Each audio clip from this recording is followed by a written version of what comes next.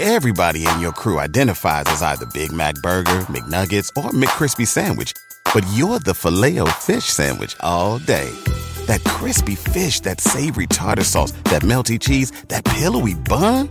Yeah, you get it. Every time. And if you love the Filet-O-Fish, right now you can catch two of the classics you love for just $6. Limited time only. Price and participation may vary. Cannot be combined with any other offer. Single item at regular price. Ba-da-ba-ba-ba. Episode 26 of the Bowery Boys. It's the Flatiron Building. Hey, it's the Bowery Boys. Hey. The Bowery Boys is brought to you by Eurocheapo.com. Eurocheapo editors personally visit and review the best budget hotels in Europe, now with hotels in New York City, on the web at Eurocheapo.com. Hi there, and welcome to the Bowery Boys. My name is Greg Young. Tom is away this week. Today, I'm going to wax poetic about probably the most poetic building in New York City, the Flatiron Building, popular star of postcards and romantic photography and movies, as you've probably seen. The Flatiron is a slender, triangular-shaped office building bordered by 22nd Street on the south and 23rd Street on the north, and creating its angled look from the intersections of Fifth Avenue and Broadway. The Flatiron actually has some very impressive company in the neighborhood. It has Madison Square Park catty-corner to it, and it's only a block away from the MetLife Tower and the gold-tipped New York Life Insurance Company building. It's all very pretty around there, any way you slice it. So coming up, I'll tell you a little bit of the story of the Flatiron Building, and I'll dispel 5 myths about it that you may have thought were true this whole time. Stay tuned.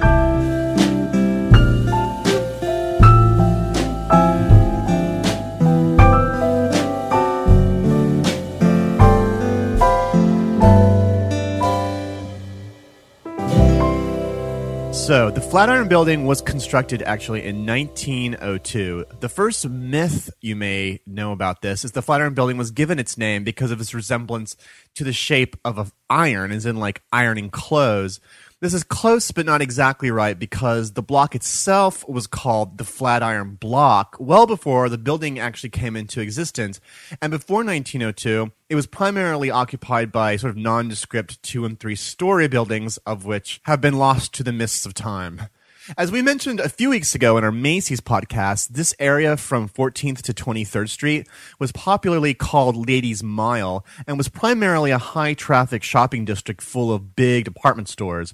The Chicago-based George A. Fuller Company, one of the biggest construction firms in the world at that time, had decided that the area might be ripe for a new direction and planned to develop some office space at this peculiar triangular block. On top of using the building as their New York headquarters, they would also actually rent out floors to various prospective other companies, which wasn't actually like a widely considered practice at the time. Myth 2 about the Flatiron Building holds that the building wasn't even supposed to be called the Flatiron Building, but rather that its official name was the Fuller Building.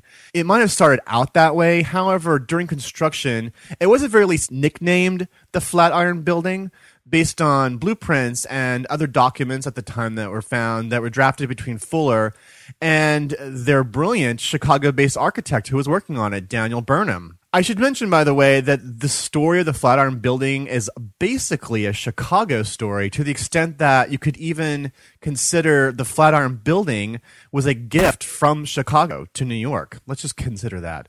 Anyway, so our star architect of the show here, Daniel Burnham, is not even an architect that you usually associate with New York. He is, however, one of the most influential men ever in the city of Chicago. He's sort of a kinder, gentler proto-Robert Moses, if you want. In particular, fans of the book The Devil in the White City by Eric Larson should definitely recognize this name. And no, he's clearly not the serial killer with the crematorium in the basement. Burnham and his partner John Root were late 19th century's best-known architects in Chicago, but also in the entire world. They built an impressive number of structures for the city, including the Masonic Temple building in 1892, which for a couple years was actually the world's tallest building in Chicago. They also revolutionized the very nature of making tall buildings in the first place. Burnham's former architectural firm was the first to use metal framing, meaning that the support of holding a building up went into the steel skeleton of it as opposed to the actual external walls. They took advantage of these innovations, and soon their buildings were towering all over Chicago. These early style of skyscrapers are often referred to as the Chicago School or the commercial style of architecture. The Chicago School would clearly influence the New York skyscraper boom then later on in the 20th century. It should come as no surprise then that when it was announced that the World's Fair was coming to Chicago, that Burnham and Root would be in charge of planning and the construction. It was actually called the World's Columbian Exposition in celebration of the 400th anniversary of Columbus's supposed discovery of America. They would employ the superstars of architecture, the biggest names of architecture and design, including a lot of men associated with New York architecture at the time. Richard Morris Hunt, who designed the pedestal of the Statue of Liberty. You may remember him. Charles McKim of McKim, Mead and White, who built New York's Penn Station, and they built Columbia University campus up in Morningside Heights. And the whole thing would be landscaped by Frederick Law Olmsted, who gave, of course, New York its Central Park and its Prospect Park.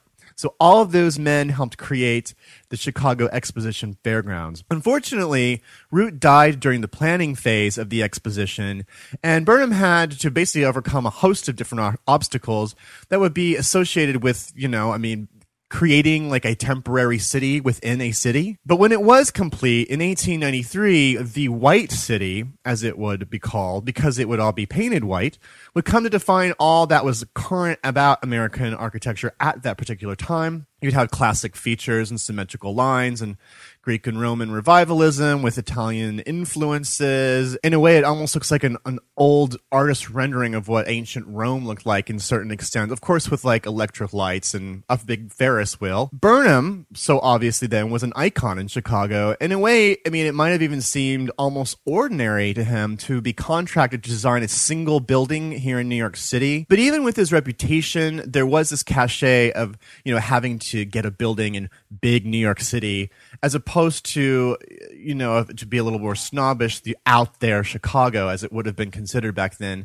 More important, like the notion of an external non-New York company actually coming in and building something in New York was almost unheard of at the time, if you can believe that. Obviously, this is not an absurd notion these days in the city. So anyway, Burnham then began design and construction of the Flatiron/Fuller Building in 1902. And I believe we're on to myth number 3, that the Flatiron Building was, at the time it was built, the tallest building in the world. At 20 stories and 280 feet tall, it was definitely among the tallest of the world. But that title was actually currently being held downtown near City Hall, with a building called the Park Row Building, which was built at 29 floors and 391 feet in 1899, so no chance of beating that record. Perhaps because, though, of the steel structure that Burnham used, or maybe just because it was Burnham who made it, the Flatiron actually enjoys a little bit of this honorary title of first skyscraper, but it isn't really. In the decades before the Civil War, slavery's grip on America tightened. But soon, a diverse group of abolitionists, both black and white, began to construct a clandestine path to freedom for the enslaved. Hosted by Lindsey Graham, Wondery's podcast, American History Tellers, takes you to the events, times, and people that shaped America and Americans, our values, our struggles, and our dreams. In the latest series, American History Tellers explores the Underground Railroad, a covert network of secret routes and safe houses operated by men and women committed to helping enslaved people escape bondage in the South.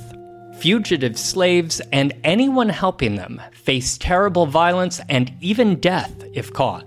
But for those brave enough to risk the journey, the Underground Railroad offered a path to the northern states and Canada, where their freedom was assured. Follow American History Tellers on the Wondery app or wherever you get your podcasts. You can binge this season's American History Tellers, The Underground Railroad, early and ad-free right now on Wondery Plus. So it may be not the tallest in the city, but it was easiest the tallest building in that area, which, as I said earlier, was all department stores, no more than a few feet high. What's sort of sad to admit is that while the surface elements of the Flatiron are certainly lovely, they really weren't revolutionary. Burnham made it by layering a triangular steel skeleton with terracotta and limestone materials in like a fairly calm amount of like Italian Renaissance flourishes. I mean, you've seen the Beaux-Arts building. This is not quite to that over-the-top extreme. It is technically just a three-sided building. At its narrowest, up at the north side, it's only 6 feet across. So the effect at certain angles was to appear like one gigantic solid classical column. Terracotta, by the way, yes, terracotta, which he used to make it. Could you imagine like any architect walking into a planning meeting today, rolling out a blueprint and saying, we're going to make this entire thing out of terracotta. We're going to make this out of ceramic. So glazed terracotta, basically went out of fashion after the 1930s, almost never to be used again in major construction. But its off color gives the Flatiron Building a little of its charm. It also embroiders the side of the building with these female-faced medallion shapes that, might be charmingly tacky on another building, but here it works to great effect. New Yorkers, being New Yorkers, immediately began calling the building Burnham's Folly, partially because, it was just so conspicuous, it was odd-shaped, it was a little old-fashioned. Plus, people didn't expect that it would remain standing thanks to the crosswinds that this building created by having, a thin building at a cross-section. The wind was actually a really serious problem. The winds were known to break out windows of the buildings across the street from the Flatiron. In fact, the steel frame of the Flatiron itself was constructed so that if it did blow over, if it ever did fall down, it would fall down in one piece. Sadly, mere months after its completion, the New York Times in February of 1903 reported that, I quote, John McTaggart, a 14-year-old messenger boy, after 3 attempts, succeeded in rounding the 23rd Street corner of the Flatiron. An auxiliary blast blew him out into Fifth Avenue, where an automobile ran over him. He died from the effects of internal injuries. So these were the kinds of winds that the Flatiron Building was creating. However, not all the wind effects were necessarily unpleasant to New Yorkers, which leads me to myth number 4. The 23 skidoo. That was a slang phrase which became popular in the Jazz Age. Supposedly, it referred to the idea that so many women were pausing on 23rd Street to look up at the Flatiron Building that their skirts would swirl up and men would stop and would look at what was underneath. Cops would then come by and give them the old 23 skidoo, or scram before I arrest you. I mean, although this is a really cute story and is often told, is like an urban legend as much as anything, just a little research into this uncovers the fact that the term was in use well before 1902, but you can tell your friends at parties if you want. The wind wasn't so much an issue as the buildings around it became much taller than the Flatiron Building. An observatory that was on the top of the Flatiron was eventually closed because, well, everything was soon looking down on it and not much to observe. However, as time passed, the Flatiron became an epitome of the nostalgic older style, and its unique shape helped secure its popularity with later critics and, of course, like the plain old regular New Yorker. And Hollywood, for that matter. I mean, the Flatiron is frequently used as one of the city's more iconic images. More recently, of course, it starred in all 3 of the Spider-Man movies. The offices of the Daily Bugle. The current tenant of the Flatiron Building, by the way, who is there right now? It is the book publisher St. Martin's Press. Now, myth number 5 relates actually to our dear friend Daniel Burnham. I haven't forgotten him. Myth 5 is that the Flatiron Building is the only Burnham designed building in New York City. You have one of these legendary architects, and it's the only building that kind of trips off people's tongue, but you can actually find 2 other significant Burnham buildings still here in New York. It's just that they're not exactly featured in the most flattering of lights like the Flatiron Building, although they do happen to all be on Broadway, like the Flatiron, so you can just take Broadway up and down if you want to do your little miniature tour.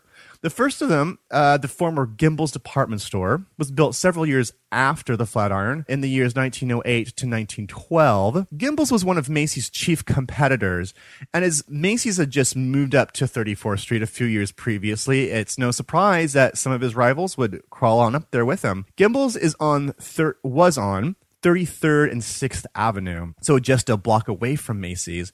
Sadly, most of its facade has been so modernized now, so with the exception of like a little bit of flourish on the upper floors, you can't really tell it's much of anything, and now it's the home of the Manhattan Mall. Burnham designed another department store further downtown. That would be the Wanamaker's department store. He actually had a good relationship with that company and designed many other stores in many other cities. This building was on 77th and Broadway at 8th Street and 9th Street. At the time it was built in the late 20s, it, believe it or not, surpassed the Uptown Macy's as the largest department store in the world. Macy's, of course, would have the last laugh years later when Wanamaker's was absorbed into the Macy's family of stores. You can get more information on that in our Macy's podcast if you haven't heard it.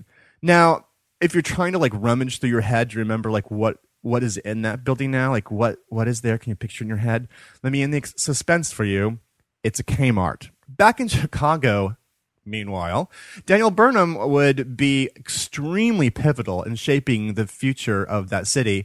In 1909, he penned an essay called The Plan of Chicago, where he completely revises the map of the city, essentially beautifying the shoreline of Lake Michigan with parks and playgrounds and public spaces. His proposals would be embraced by Chicago officials. The plan is actually more popularly known as the Burnham Plan.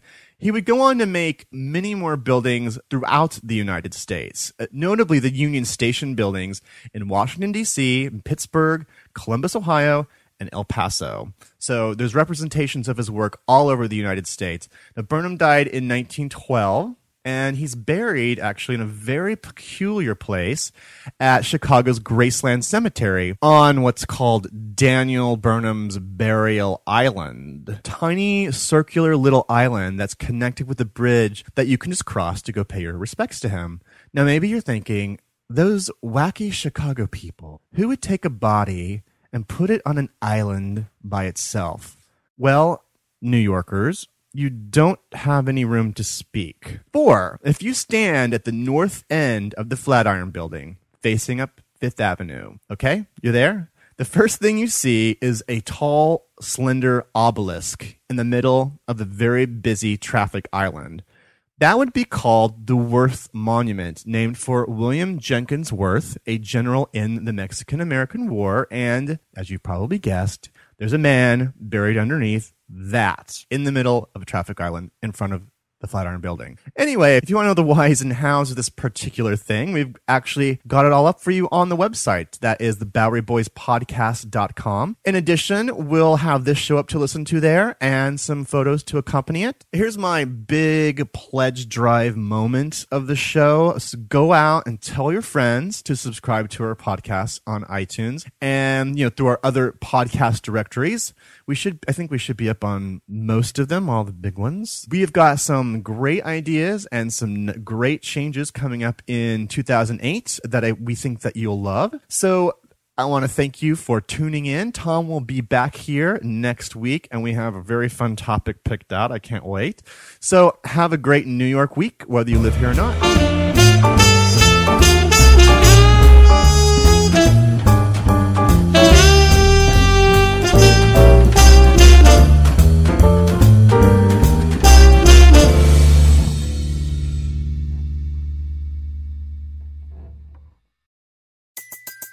Everybody in your crew identifies as either Big Mac Burger, McNuggets, or McCrispy Sandwich. But you're the Filet-O-Fish Sandwich all day. That crispy fish, that savory tartar sauce, that melty cheese, that pillowy bun. Yeah, you get it.